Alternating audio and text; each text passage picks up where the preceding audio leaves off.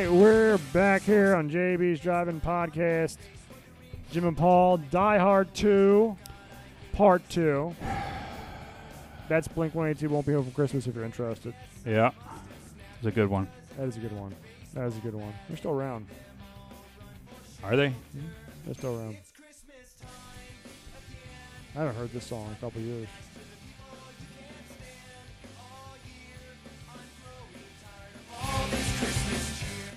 Anyway, we're back with Die Hard 2. Very eclectic first episode of this. You can learn all about our politics and about our views on Hallmark movies in the first episode. Yes. Yeah. Everything except for Die Hard 2 was discussed in the first episode. As we usually do. We do Black Christmas. We want to go horror. I thought we were doing a Hallmark movie. Are we? I don't know. We'll figure it out. So the plugs. Let's give the plugs first. Duckpin.com. Brian Griffiths. He's. By the way, did you see that I got that prediction right? What's that? With Notre Dame beating UNC. No. When we recorded the episode, I said Notre Dame beat UNC, and we all played it like they did. What happens? They beat UNC. Sugar Tits Scotty Schaefer's team went down the toilet. He's a UNC guy? Yeah, he'll be here with his girlfriend in a couple weeks. Really? Yeah, man. For the party or for the show? For the party. For the party. It's not a party, though. It's a funeral. Whatever it's called. It's a clandestine meeting of, The Ref was the other Christmas movie we did. Yes, that's what it was. You're right. The Ref. We just watched that last. Meek and I watched that Thanksgiving night. Every year we watch that Thanksgiving night. So she really likes it now? It's a great movie. Because I don't think she saw it before. No, us. I don't know. Before we reviewed it. But that movie, unto itself, is just phenomenal. I mean, every year that goes by, I appreciate it even more and more. More and more. So freaking great. Yeah, it's a very good movie. Ref is in the archives if you're interested. Yeah, I can't remember if my kids saw that one yet or not, but I'll probably sit down and watch it. When do you get off? When's your first day of vacation? I kind of tried to space it out a little bit because, I had off Thanksgiving week, which is why I wanted to come over and do it last week. Oh. But I have off tomorrow. I have off the following Friday, and then my last day is Tuesday. Not next Tuesday, but the Tuesday after. So I guess that's the 14th or something. Mm-hmm. And then I'm off for the rest of the year. You got any big plans? No, because there's nothing to fucking do, man. That's right. Can't go anywhere. Can't Can't do anything. Thanks to that blubbering idiot of a governor that we have. It's all the fucking same. Well, look at it this way. Do Ghost of Christmas Past. Ghost of Girlfriends Past. Ghost of Girlfriends Past. Yeah. Who's that starring? It's the guy. Fucktard. I can't think of his name now. I can't think of it either.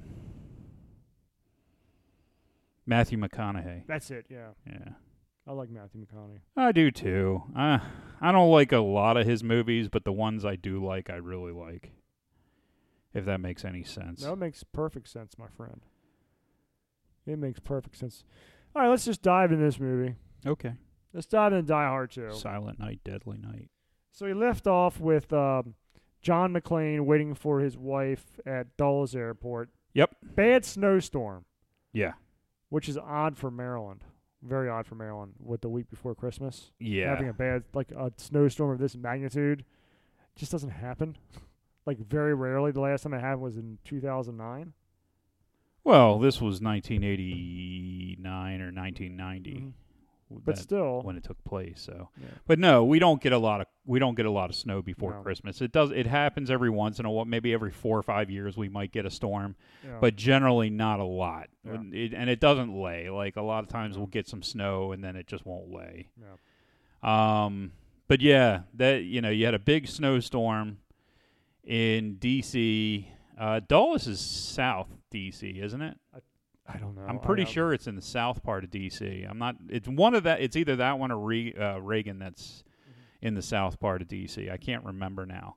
But even so, I mean, it's south of Maryland. Mm-hmm. So, it would be warmer there than it would be here, most likely. I don't know. It's just it's uncommon, and that's another reason why when you see that very first scene, you think they're in New York. Yeah, or Denver, or somewhere else. Yeah, because there's snow everywhere, and they're wearing the old school 80s blue uniforms that they used to wear in New York. I don't think they ever fucking wore those in DC. I don't know either. That was a great. I doubt it, and I doubt that they would be wearing regular cop outfits as airport cops, because they were essentially airport cops, weren't they? Yeah, I think so. So that, I don't know. There's a couple things in this movie that don't, jive. Don't jive, and that's one of them. And meanwhile, in a hotel room or something, we were introduced to William Sadler, who I totally didn't realize that was him in this movie. Fuck yeah, dude. And he is jacked. He's naked and jacked. Oh, my God. Doing Tai Chi. I'm like, damn, the Demon Knight is jacked. The Demon Knight. I was explaining to my daughter that he was the devil in Bogus Journey, which apparently she hasn't seen. She saw Excellent Adventure, but not Bogus Journey. He was also, who was he in Shawshank? He's been a lot. God, he's been in a million movies, dude. He was jacked. Wasn't he gay in Shawshank? No, he was not gay in Shawshank. Which movie am I thinking of where he was kind of he was in a prison and he was a gay guy in prison? Or maybe he was just very effeminate. I thought it was Shawshank. No, you're thinking of somebody else. Oh. You're thinking of the other guy who looks like William Sadler, who's gay, but that's not William. William Sadler was the guy who was taking bets or something like that in the beginning. No. I might be thinking of Green Goblin. Oh yeah, shit, yeah, they look similar. They do look a lot alike. Of course, all white people look alike to me. That's right. So there's two things going. Is you have Holly in the air. Yes. Getting ready to land, or on the way to land. McClane is flummoxed about the parking ticket at this point. Well, they towed his car. They towed his car, yeah. So he doesn't even have a fucking way to get home now. He's making phone calls. This place is crowded. This airport's crowded. Back in the day when there was no security, nothing like that. A little bit of foreshadowing with the, him getting paged. You're right. I guess they put it there just so he's got a pager. Because I guess that was still kind of a thing. Well, it was definitely a thing in the early 90s, because I think I had a fucking pager then. Yeah. Well, no, I had a pager in 93, 94. Anyway, so the it plays into something that comes up later, but they need you to know that he has a pager. And he calls the number, and it's his wife on the airplane. And they have a nice little conversation talking about not going back to, he can't go back to the house. He just wants to, get her and get into a hotel room and order some room service and take one day off, and she's all about that. She's all about that. She's already feeling it. She's already getting excited. Yeah. Watching grandma, seat next to her, show off her taser. So at the same time, as we see William Sadler doing Tai Chi naked, in the background there is this report about some colonel from Val Verde, which is actually the same place that the guy from Commando, Arnold Schwarzenegger Commando, was from as well. That was kind of a homage to him. Was it? Yeah, and Val Verde is in South America, correct? I think I don't know. It's Val Verde, wherever. Oh. Fucking Punta Cana. So what's happening at the same time as Holly arriving is there's also this plane from Val Verde is coming because they've captured the colonel as part of the war on drugs. Right. And they're going to try him in America. Yep. So he's going to be landing. Then you see Sadler. This is actually a pretty ridiculous part of the movie. If there's a few of them. You do see Sadler's balls. You see his ball. Yes. Well, that's another ridiculous part. But when he gets ready, he leaves the hotel room, and like all his bad guys with him. They They all like in leave unison. in unison leave the hotel rooms and like march behind him like they're about to do like the Rent or something on Broadway. Yeah. And there was I think that was just to show that they're all like on the same time. I don't know. It was dumb. It was. Of course, you see the Terminator there. T2. T2's there. I can't think of his fucking name. some guy. Whatever. Nah, he's a bigger time actor too. He was in X-Files for a couple seasons and he's done a fucking ton of shit too. But this was actually director Harlan's idea to introduce Sadler as naked and doing Tai Chi. He went to an effective but unusual way to introduce the character. I just cannot believe the shape he was in, dude. It was fucking ridiculous. Like, you could see muscle on top of muscle. Muscle on top of muscle. It was ridiculous. So McClane is in the airport lounge right now, waiting for to land. Yep. And it just so happens he deserves two guys smoking cigarettes, dude. Constantly smoking cigarettes, which, by the way, that's the first thing that you notice. If you pay attention, like, I'm watching it on Blu-ray, it looks like every room is full of smoke. Every fucking room is full of smoke. Dude. And you realize, God damn, this was 1990. That's that's 30 years ago. Yeah. And you could smoke fucking anywhere. Anywhere you wanted to. Just fucking light it up, haze of smoke. Flash forward probably like 15 years, you couldn't even smoke in restaurants anymore. Yep. Think done.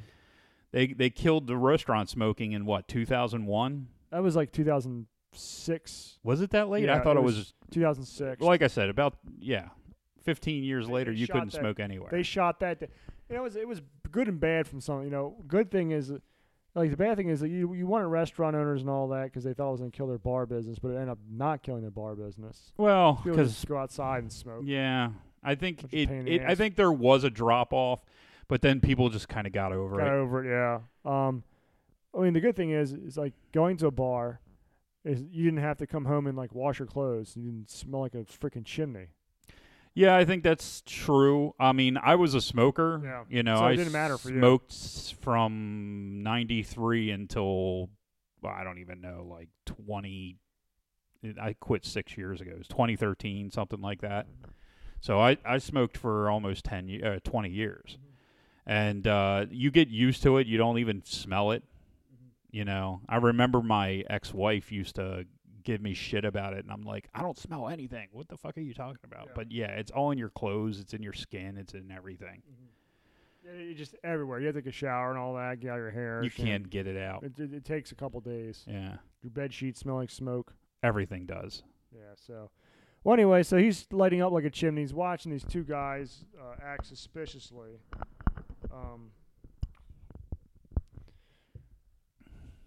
And he goes to talk to. He tries to tell the airport cops, and they just blow him off like whatever. It's the one of the guys who gave him the parking ticket. Yeah, he's like, yeah, it's you. So he follows the two guys acting suspiciously into the baggage area, and a shootout happens, killing one of the guys. He ends up killing one of the guys,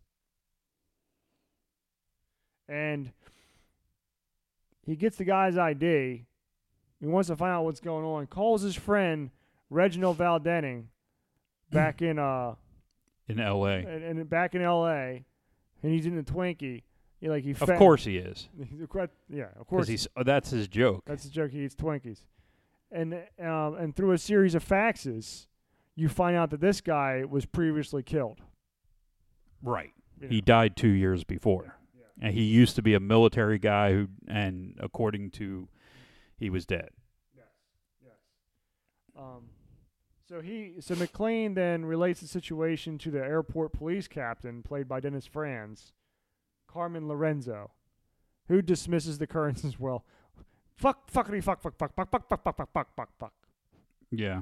I mean, seriously, Lorenz, you okay over there, bud? Yeah, I'm paying attention. Like, Lorenz was like, seriously, every other word he used was fuck. Yes. And you'll be introduced to him later, but former presidential candidate, late Fred Thompson, actually talked to talked to... Wasn't he a senator, too? Yeah, he was a senator. Yeah. Talked to Harlan about it. He's like, listen,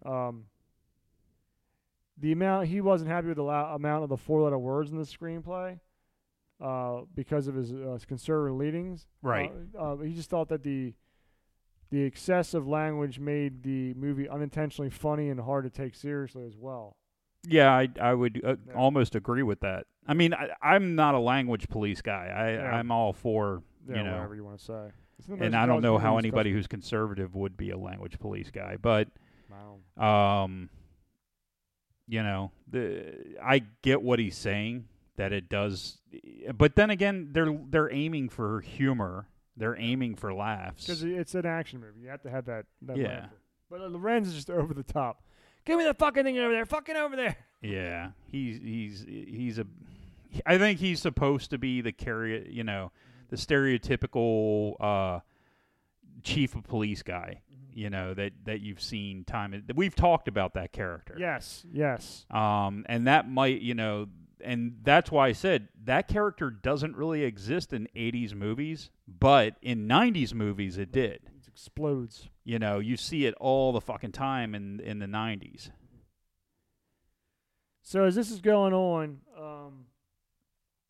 William Sadler and his buddies, they go take over this church, which is on the outskirts of the airport. And they just transform this church into like this operations bunker where they hook into the Dulles mainframe and allows them to turn off the runway lights. Oh, shit. Right. Oh, shit. What's happened? What's happening here? Another one of the peon guys. The main peon guy, I've seen him in a million things too, but he usually plays like kind of like an asshole character, like the jerk from the ski slopes or something. And then Johnny Legs is another one. Johnny Leguizamo. Yes, he was one, but he had a smaller part. Very small part. He pretty much, the only part I really remember him doing, other than like hooking up some like wires, was he put the bandages on the Mexican general. Yeah, Lorenzo. Yeah. What was his name? I'm sorry. It was General Ramon Esperanza. Yeah, and first it's driving me nuts not to know this fucking dude's name, so I'm just gonna look it up real quick. So they hack in to the system, shut off the lights, and then Bruce Willis finds his way up to the tower to warn everybody, but it's too late. And Sadler is able to cut into the tower's communication systems, and he's like, listen, there's a plane coming in from Valverde with this dictator. We're going to want him on this one runway. We're going to want nobody there. We want a 747 to fly out of the place with. We want nobody there. And if you don't follow directions, we're going to crash everybody. Right. That's what we're going to do in a crash. So the idea is... Robert Patrick. Robert Patrick, yes. Yeah. He's the Terminator too. Yeah, sorry. It's okay. So the entire plot of this movie is you have these former Army guys, and this is why last night I said this is kind of like The Rock, because these Army guys are doing it because Lorenzo, even though he was a drug trafficker, was a dictator of Valverde, he also fought against communists, which is kind of like they model him after Noriega. Well, just like Ed Harris in The Rock, they were demanding money because of all those POWs that were killed but not reported because they were on secret missions, and he wanted money for their families, and they wanted recognition. So giving a justification to why the bad guy's doing something, you feel that that's enough of a correlation? Well, yeah, the idea you have these Army guys who have principles, their own principles. Well, I think everybody has their own principles. But attacking fellow Americans in order to extract revenge or whatever, try to press their principles. And that's what they're doing here. In The Rock, they had missiles lined up to attack the football stadium. Here they had people up in the air that they were going to crash. I need to get some water. Okay. Oh, I just don't know that I think that any bad guy in any movie has a way to justify their actions. I mean, that's kind of... Well, I know, but when you came to me and you said this, I was kind of like, I don't really see it, and I'm still of the mind that I don't really see it because it's just, it's, I don't know, I'm not sure if I can explain what I'm trying to say, but any movie you watch, the bad guys have a reason for what they're doing. It may be a stupid reason. It may just be being evil. It might just be whatever. But there's always a fucking justifiable reason in their own mind. But here, it's just their justifiable reason were very similar. Well, one's a drug guy and that fought communists. Yeah, and the other one is a fucking guy who's taking over, a general who's taking over because he wants money for people that fought in a war. Yeah. I mean, I don't see how they correlate. That's all. There's similarities. Okay. Anyway, so that's their whole point. These terrorists the old ex-army guys come in to rescue this Noriega fella because they're going to fly him to a non-extradition country so he can keep on fighting terrorists. Meanwhile, Willis is up there in the control tower trying to warn Thompson, who's the head air traffic controller guy, and Dennis Franz. Oh, fuck, and they eventually kick his ass out. Right. So have they crashed the plane yet? Did I miss that? No. Okay. No. Right, because they have to go out to the wing first. So McClane ends up. He gets thrown out. But he realizes his Holly is up in the air, so he's got to do something to fight these motherfuckers. Right. And so he enlists the help of the janitor guy, with all his maps and shit. Yeah, Argyle is what I kept calling him. Argyle. Because he's basically the same character as Argyle in the first movie. Right. So an issue they're having now with the tower control is that because his Sadler broke in, they can't communicate with the planes up top. Right. They're like they can't communicate with them. So they're like, well, we have to go establish recontact with the antennas or something like that. So they send Leslie. Well, they knew that they had a new antenna going up. It just hadn't been set up yet and turned on. Right. So they send the communications guy with the SWAT team out to this wing of the airport so that they can turn on this beacon so that they can talk to the planes. The planes and tell them get lost. So they go out there. I thought this was a very cool part because at the same time they're setting up this SWAT team and all that, and Willis is looking at the schematics of the place. Right. And they're like, the antenna's always like, wait a second. He's like, that's like a perfect choke point. Right. And these SWAT guys aren't the 300. So ends up to be a big fight because the escalator and all that. The SWAT team is trapped, but John McClane is able to come in just in time to kill some of the people. Yeah. All the SWAT gets killed. All the because they're sitting But ducks. he kills all the baddies and saves the communications guy. Yes. So, that is important. But then once they finally get themselves moving again, the baddies blow up the fucking thing. I thought this was really cool because Sadler was pissed it happened. He wasn't expecting his men to be killed. He then pretends to be an air traffic controller and has a plane come in, tells him the wrong altitude, and the plane crashes. And probably a heartbreaking scene because John McClane runs outside, has the flames and all that. He's got these two torches trying to wave the plane in. Right. Plane crashing as he's walking. There's like this baby doll. And that gets you. You're like, Dad damn it. Well, and I found it very interesting as I'm watching this that we've reviewed two movies that are based on airplanes. This one and Con Air. Both of them starring Cole Meany. That's right. That's right. Cole Meany was the pilot that just crashed, and he was the FBI guy. He was the FBI guy with the vet in the first one in Con Air. Yeah. So I found that interesting. Yeah. So this causes, since the SWAT team is now dead, this causes the U.S. Army Special Forces team, led by Major Grant / John Amos. John Amos. John Amos and his nose. Florida. Fucking John Amos. From Coming to America. Coming to America, which is in the archives. And he was the father in Good Times, right? Was he? I'm pretty sure he was. I'm pretty sure he was the father in Good Times. Uh-huh. Thus my Florida comment. So, God damn it, woman. McClane is all upset. He goes down to Argyle, who happens to have a radio. Yeah, his name's not really Argyle. Well, it's what you call him, Argyle. He's got a radio down there that is actually it was the dead guy's radio. Yeah.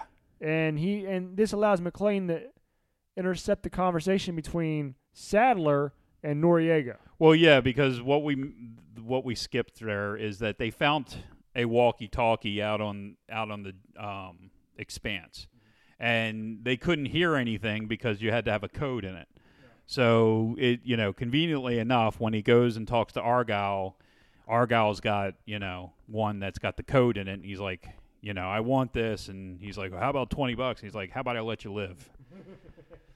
So Holly, his wife is up there. He don't give a shit. He's John effing McClane, and again, he's doing great in this. He's doing great. Oh yeah, yeah. Well, did he get winged yet, or is that later? Get a winged yet? Like he gets, doesn't he get shot in somewhere? No, he's about to. This is okay. This is the part where he hears this conversation going on between Noriega and Sadler. Right. That there's gonna be he's flying in. Sadler lights up one of the runways for Noriega to run it to land the plane, and this is when McClane goes through like all these tunnels, ends up on the runway with this big like metal crate that he's pushing over. Right. Which I think is cool. They have this whole setup where so he climbs a ladder from the service tunnels up the runway, and he only gets run over. It was filmed in 8 different locations. Okay. Granada Hills, California, when he's running in the tunnel and climbing up the ladder. Los Angeles, California, with the close-ups of Esperanza inside the plane's cockpit. The Mojave Desert in California with the head-on view of the plane in the sky on the approach. Jesus. Yeah, which is the longest runway ever. Alpena, Michigan, exterior shot of the grating door on the runway. San Francisco, California, real shot of the plane on approach with runway lights in the background. Sault Ste. Marie, Michigan, plane after just landed rushing towards the screen. Lake Tahoe, California, plane rushing towards McClane in the foreground. And Denver, Colorado, plane rushing towards McClane as seen from behind the front landing gear. Okay, and all of that, and I think that this is one of the worst scenes in the movie. Because he's like taking forever to get out of from under the grate. It drags on, yeah. And like the plane keeps getting closer and closer, and when he finally gets out, the grate is still open. Like it's sticking up. Yeah. And the plane just runs over it. And it shuts down instead of actually hitting the front wheel and causing the fucking plane to crash. Yeah, which it should have. Which is exactly what it should have done, but I don't know, whatever. That is one of my least favorite scenes in the movie. I can understand that. It drag on a bit. But then again, it's like this movie is so good. When you have a bad scene, it's still because it's just tension building. It is tension building. It is very tension, and it's all about tension. You see him almost getting run over. So he goes and gets him, but that's when Sadler and his team show up, and there's a gunfight. They get Noriega out, leaving McClane inside the cockpit. They start shooting it up, throw some grenades. Which leads to my favorite scene. Is when McClane realizes the only way he's going to get out is if he gets into the pilot's seat and ejects. Yeah, because they're throwing all these fucking grenades. Now, explain to me, because I'm not a military guy. Like, I thought, you throw a grenade. And it hits and explodes. It either hits and explodes, or like it hits and then it explodes in like 3 seconds. I have no idea. How the hell did they manage to throw 15 fucking grenades in there before it blows up? I have no idea. But it is a cool scene. He it's ejects cool as as it shit. explodes. It goes up in the air. And that's the scene that they used in pretty much every trailer after the release, not before the release. Before the release, you never saw that. Mm-hmm. And as soon as it released, like, everybody was talking about it. So, like, all the TV spots had him fucking flying in the air like that. Cause and that had to sell the fucking movie. I remember watching that, when I was a kid, and I was just like, this is fucking awesome. Yep. It is fucking awesome. It was fucking awesome. So, so Sadler gets Esperanza, takes him back to the church. Yeah. Meanwhile, McClane is all flummoxed, devastated, goes back to Argyle, and they're looking at maps of what's around here.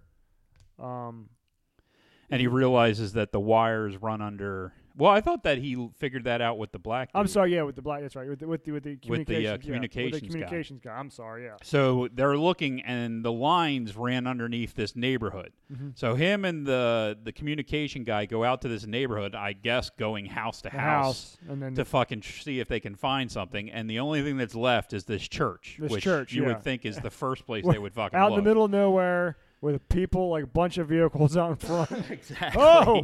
Whoa, hey, there's a sentry outside. Hey.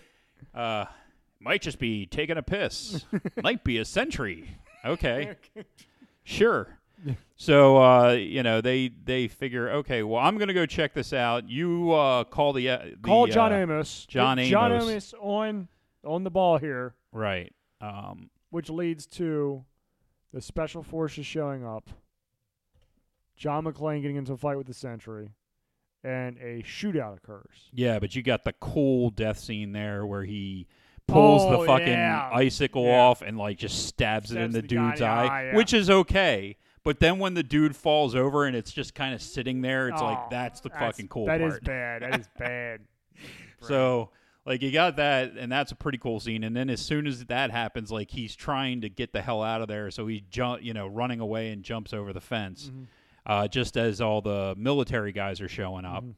Mm-hmm. Now, the one thing that, of course, I noticed when I saw this movie when I was a kid, and it's so goddamn obvious if you pay any attention whatsoever, the bad guys all have red tape on their fucking ammo, on their what are they called? Clips. Mm-hmm. So then you see when they're in the truck, you see all the people putting blue ones on it. It's like, okay, what the hell? Mm-hmm. And then, as soon as the military shows up at the church, you see all the bad guys changing it from the red to the blue. Mm-hmm. So it's like, okay, at this point in time, they're all in it together. If you don't know that, then I don't know what to tell you. I'm just talking about the planning that went into this. They were like, all right, because they had everything planned to a T. Because throughout the movie, they're like, all right, just as we expected. So they expected John McClane, a random L.A. cop, to interrupt their plans, to find them at the church, to call John Amos. Well, I don't think that's true. I think... Am I missing something? If I'm missing something, that's well, fine. I think that happened earlier than they expected. Yeah. And they were supposed to have this firefight showdown at the airport, but instead of having this showdown, they just get on the plane and fucking leave. And they tell all the cops, just like they did, to make sure that they don't escape through the airport. Mm-hmm.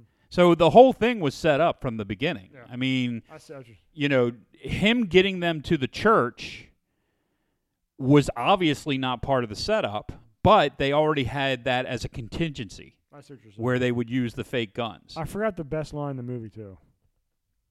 The Vander Johnson line? You're the wrong guy in the wrong place at the wrong time. Yeah. Story of my life. Yeah, that's a great line. That is a great line. So there's a shootout. I thought you were talking about the, are you pissing in someone's pool? Oh, I'm fresh out of chlorine. Yeah, and I'm fresh out of chlorine. So, they got a lot of great one-liners. I don't know that there's as many great one-liners in this as there was in the first one, but there are a ton of it. It's almost like they tried too hard at parts. Yeah, I agree. They did try too hard at parts. But I liked how they had the forethought to have snowmobiles, too. In freaking D.C. Yeah, that ain't gonna happen. Yeah, that's a little bit hard to believe. Not to mention the fact that when they're running across the pond, I guess it is, like the one goes, like it looks like it's falling into the water the entire time, and yet the other guys go around the pond, no problem. No problem. Yeah, exactly. And the one guy stops just to get shot. Yeah, oh yeah. He just stops, look back, and John just shoots him. Fuck yeah. Fuck, why not? But he manages to catch right up to him, doesn't he? Has no problem. They're all on the same goddamn thing, but he catches up to him. And then somehow, even though it's dark out, the guy, Sadler knows that it's John McClane and not the guy that they, was supposed to be on the goddamn thing. How the fuck does he know it's John McClane? It's dark out. Nobody can see anything. Nobody can see anybody. Yeah, exactly. How would they know? Oh, turn around and go kill him. So then he turns around and John McClane's like shooting, and this is when he figures out that it was all a setup because he's shooting the gun and he knows he hits him. Yeah. And he, and then the Sadler starts shooting at him with a red clip. Mm-hmm. And that's when he goes off the side, and they're assuming he's dead. But, of course, you can't fucking kill John McClane. You can't kill John McClane. It's impossible. It's impossible. You shoot him in the fucking forehead, he'll just get back up. That's right. It's like a goddamn zombie. Fucking zombie. So McClane goes back to the airport, goes up to Lorenz, who's just cussing him out some more. He's like, hey, bullshit. He's going to arrest him. He's going to arrest him, and that's when McClane opens up fire with the fake bullets. Yeah, which I'm pretty sure would have gotten him shot by someone. Like, all the cops pull out their guns, but they don't bother to shoot at the guy who's shooting at their captain. They were making sure that it was fake bullets. They didn't want to shoot him too fast. Now, well, wait a minute. If John McClane was black, he'd be dead right now. Yeah, exactly. He'd be dead. All right? Yeah. Let's be honest. So anyway, he shoots him up with the blanks, and me and Sophie were sitting there watching this, and he's like, "Get everybody in here. We got to go out there." And I'm like, "And get me a fresh pair of pants." You open up with a fucking machine gun, you're gonna shit your pants. It's gonna happen. Yep.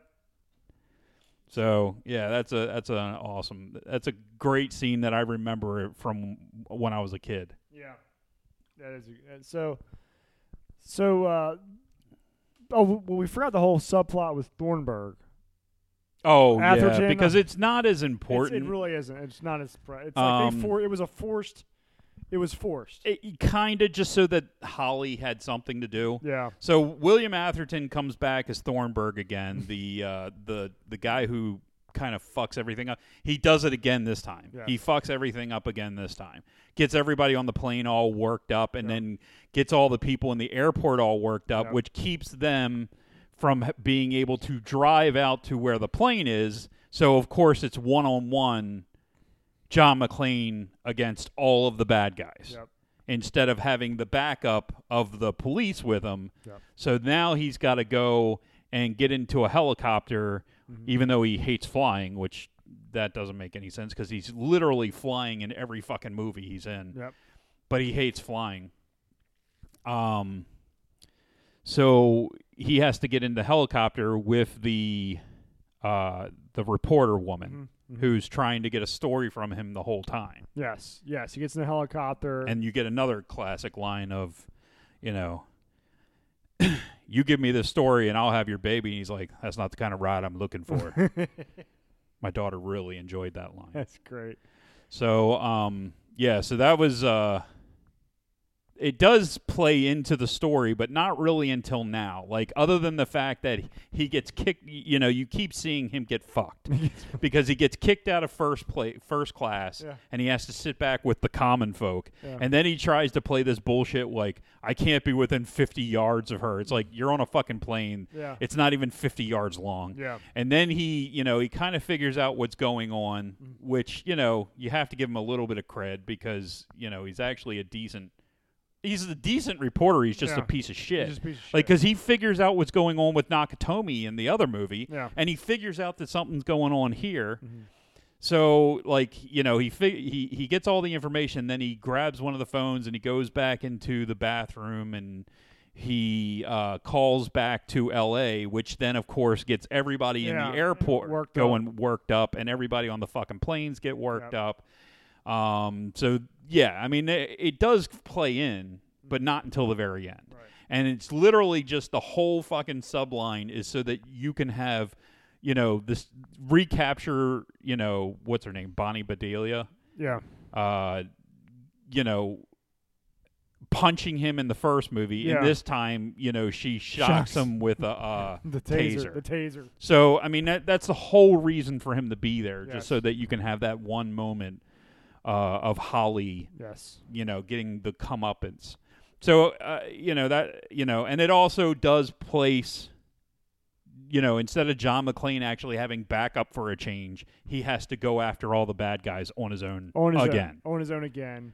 And what happens is he lands on the airplane wing, shoves his his jacket into like one of the flaps, which causes the Noriega who's flying the plane. What the hell's going on there? He looks over and sees McClane, and John Amos and William Sadler like, we're going to take care of him.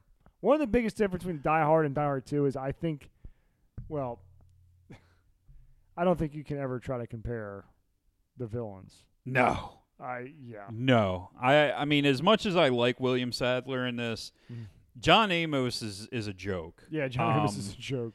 Because he's... What's up with the entire time before they go to the church? Yeah. They're just hanging out at the airport, doing nothing. Yep. Just doing nothing. Well, we're just waiting them out. He literally says that. Just doing nothing. We're just waiting him out till he makes a mistake or some bullshit like that. I'm like, what? Why did you come here then? You're doing nothing. Yeah, it's So yeah, but he wants to play chicken when he's in the helicopter. He wants to play chicken with the fucking plane. The guy's like, no, I'm not doing that. So he jumps out onto the wing. We can't. I'm saying. You can't draw, William Sadler and Alan Rickman. You cannot. No. Fucking Alan Rickman is... I have to go back. I mean, we've sucked Alan Rickman's dick so many goddamn times. It's not even funny. But there's a reason for that. Like, he is awesome. Yeah, he is. He really is. Thespian. I can't... I mean, there are a couple things that I've seen him in that I'm not a huge fan of, but it's not because he's a bad actor in it. It's just because the fucking movies suck. Like, he did one about wine drinking or some bullshit like that. It's like, ugh. It was a shitty movie, but not because of Rickman. Rickman is fucking awesome. He's awesome. So that's the one thing that Die Hard 2 lacks is the villain. Because I think Rickman absolutely helped make Die Hard. Well, the scene with Rickman doing the fake American accent. Yeah. Yes. That scene alone is fucking classic. Yes. Okay? I mean, and it's just nonstop in that movie how good Rickman is. Yeah. He could carry the movie on his own, and that's what you really need is that bad guy that can carry a movie. Yeah. Sadler, I don't think that they gave any character to Sadler. As much as, he's a badass and he's cool, he doesn't have much character, not like Rickman did. Yeah, Rickman definitely had, you could feel like he had a whole backstory. Exactly. Sadler was just some army guy. Right, and he's almost non-consequential. Yeah. You could have, Amos could have been the same guy, and it wouldn't have mattered. It doesn't matter. There's two guys. The only thing that you can take from it is, having that scene at the very beginning where he is just fucking in the nude and just tough as shit. Yeah. That kind of sets that mindset where, if it comes down to a fight between him and Bruce Willis, that's what I'm waiting for because this guy's a badass. Yeah. And it does get to that. It does, which is where and the good part about that is, the best part about that is he fucking loses. Bruce Willis loses that fight. He loses that fight. And that's the one thing that I will say that I really appreciated about this movie. Because, John Amos, heavy set dude, like not much, not very agile. He beats Amos. Amos goes through the jet propeller. Right. Which you had to do because that always fucking happens anytime there's ever since Indiana Jones. Yes. Anytime you're near a fucking Propeller. wing of a propeller of a plane, somebody's shit. going through it. So you have that scene, and then Sadler comes out. but at the same time, he sets up where he's pulling the gas. That's right. Like he's got the gas pulled out but not open yet. Yes. And Sadler comes out. My daughter's like, "Why didn't he just shoot him?" I'm like, "Because he's over the fucking wing. Yeah, That's plus, where the gas is." And Noriega tells him not to shoot. He's like, "Don't shoot near the place it's loaded." With Right. gas. So that would have been bad. And she's like, "Oh, okay, that makes sense." Yeah. So they get in a fight. Sadler whips his ass, and as Willis, Sadler beats his ass, dude. And as Willis is falling out off the wing, he grabs the gas dump and yanks it, so gas is just flying out. Sadler just completely misses the fact that it happened. Yeah, well, It's I mean, just who gushing out? Like, but I don't think anybody would have seen that. It's under the wing, so it's not like you really would have seen it. Anyway, Sadler goes back inside. Sadler grabs the coat so that they can get away, and he goes back inside. And that's when you get your yippee-ki-yay motherfucker line. Yeah. And he lights the thing, and then he's just like, you can follow the light. The light. It's like, I don't like that line. Yeah, and then it's not well done. It's horrible, and then all the planes just start landing one by one. Yeah. It's like, dude, there's no way planes would come in that fast behind each other. Literally, just anything could happen. 2 feet next. Everybody starts landing, and this is another ridiculous part. Is then yet Argyle comes out of nowhere. He's been waiting the entire time on the sidelines in a little golf cart just to come out here. Which, how the fuck does the golf cart get there? When you're watching the plane land, you see the snow is so thick I don't know. that there's no goddamn way. Like, the plane is pushing snow, so there's no way a golf cart's going to drive through that shit. Not to mention that there's snow everywhere, and then they open the door and kick out the fucking little raft thing that they go down. Oh, yeah. And there's no snow. There's no snow. There's like a ton of snow, no and snow. then there's just no snow. It's just fucking gone. And then so Argyle comes up, and not 2 seconds later, here comes Lorenz. Oh yeah. And all his part was fucking McClane. He gets out, man, your parking ticket, and then he gets back and just leaves. Like, what the fuck? Was he waiting just to do that? Did you get a parking ticket in front of? Yeah, I did get a parking ticket, and you towed my fucking car. I got no way of getting home, but at least I don't have a ticket. Ooh, Merry Christmas. And of course, the weather outside is delightful. Man, it's like my fucking little daughter is like, what good's that going to do him? He can't get home because he doesn't have a car. Yeah. Yeah. Oh, God, I wish she could have been here tonight. She had to go to her mother's because basically a scheduling snafu. Oh. She was supposed to be here, but she couldn't make it. Anyway, she loved Die Hard. I think she really liked Die Hard 2, which Die Hard 2 is great, too. You can't. I don't know that you can compare Die Hard to anything. Mm-hmm. I just don't. I think in and of itself, it might be the ultimate action movie. Mm-hmm.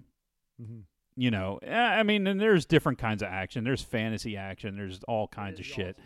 But, come on, dude. Like, it's the everyday guy in a no-win situation. And they managed to repeat it in Die Hard 2.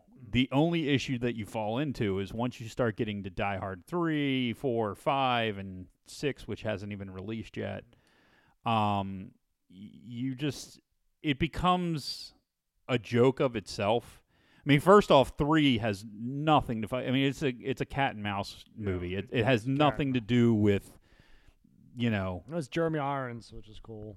Yeah, and he's pretty good, and you get the backstory where it pushes back to Nakatomi, and they do some shit, and then you get Sam Jackson, which, I mean, come on, nobody really dislikes Sam Jackson. They might not like him personally, but as an actor, dude, it's very difficult to find many roles where Sam Jackson's not awesome. Yep. Matter of fact, one of my very favorite roles is where he's a total pussy, and that's Long Kiss Goodnight. Yes. Where Gina Davis is like a hard-ass, badass chick, and he starts as like a badass, and as the movie goes on, he's like more and more of a pussy the whole movie. It's great. Yeah. So, but he, that, and of course, his best role of all time in the Michael Jackson video. Oh, yeah. Sitting next to Macaulay Culkin. Yep. Anyway. He's in Eddie Murphy role, too. Yeah. I haven't seen that in a while, but I do remember him being in it. So, all right, well, that's it for Die Hard 2. Great movie. Yeah, I think we nailed that one. Yeah. I don't think there's much left to do. Nothing. It's an action movie. It's not. There's not much left. I mean, it ends up having a great happy ending. Yeah. You walk away, you're fulfilled. It did everything that you wanted it to do because it was essentially the same movie, just in an airplane this time, in an airport instead of a building. Loved it. I loved it. So yeah, I love it too. I don't. My daughter loved it. So unfortunately, like I said, I don't think none of the other Die Hard movies are Christmas movies, so you can't really follow that trend. We'll have to come up with something else next year. All right, well, we'll be back next week with, well, we don't know yet. We'll come up with something Christmassy. That's Christmassy. The weather outside is frightful. All right, we'll see you next week, JB's Driving Podcast. Take it easy. And since we've no place to go, let it snow, let it snow, let it snow. It doesn't show signs of stopping, and I brought some corn for popping. The lights are turned way down low. Let it snow, let it snow, let it snow.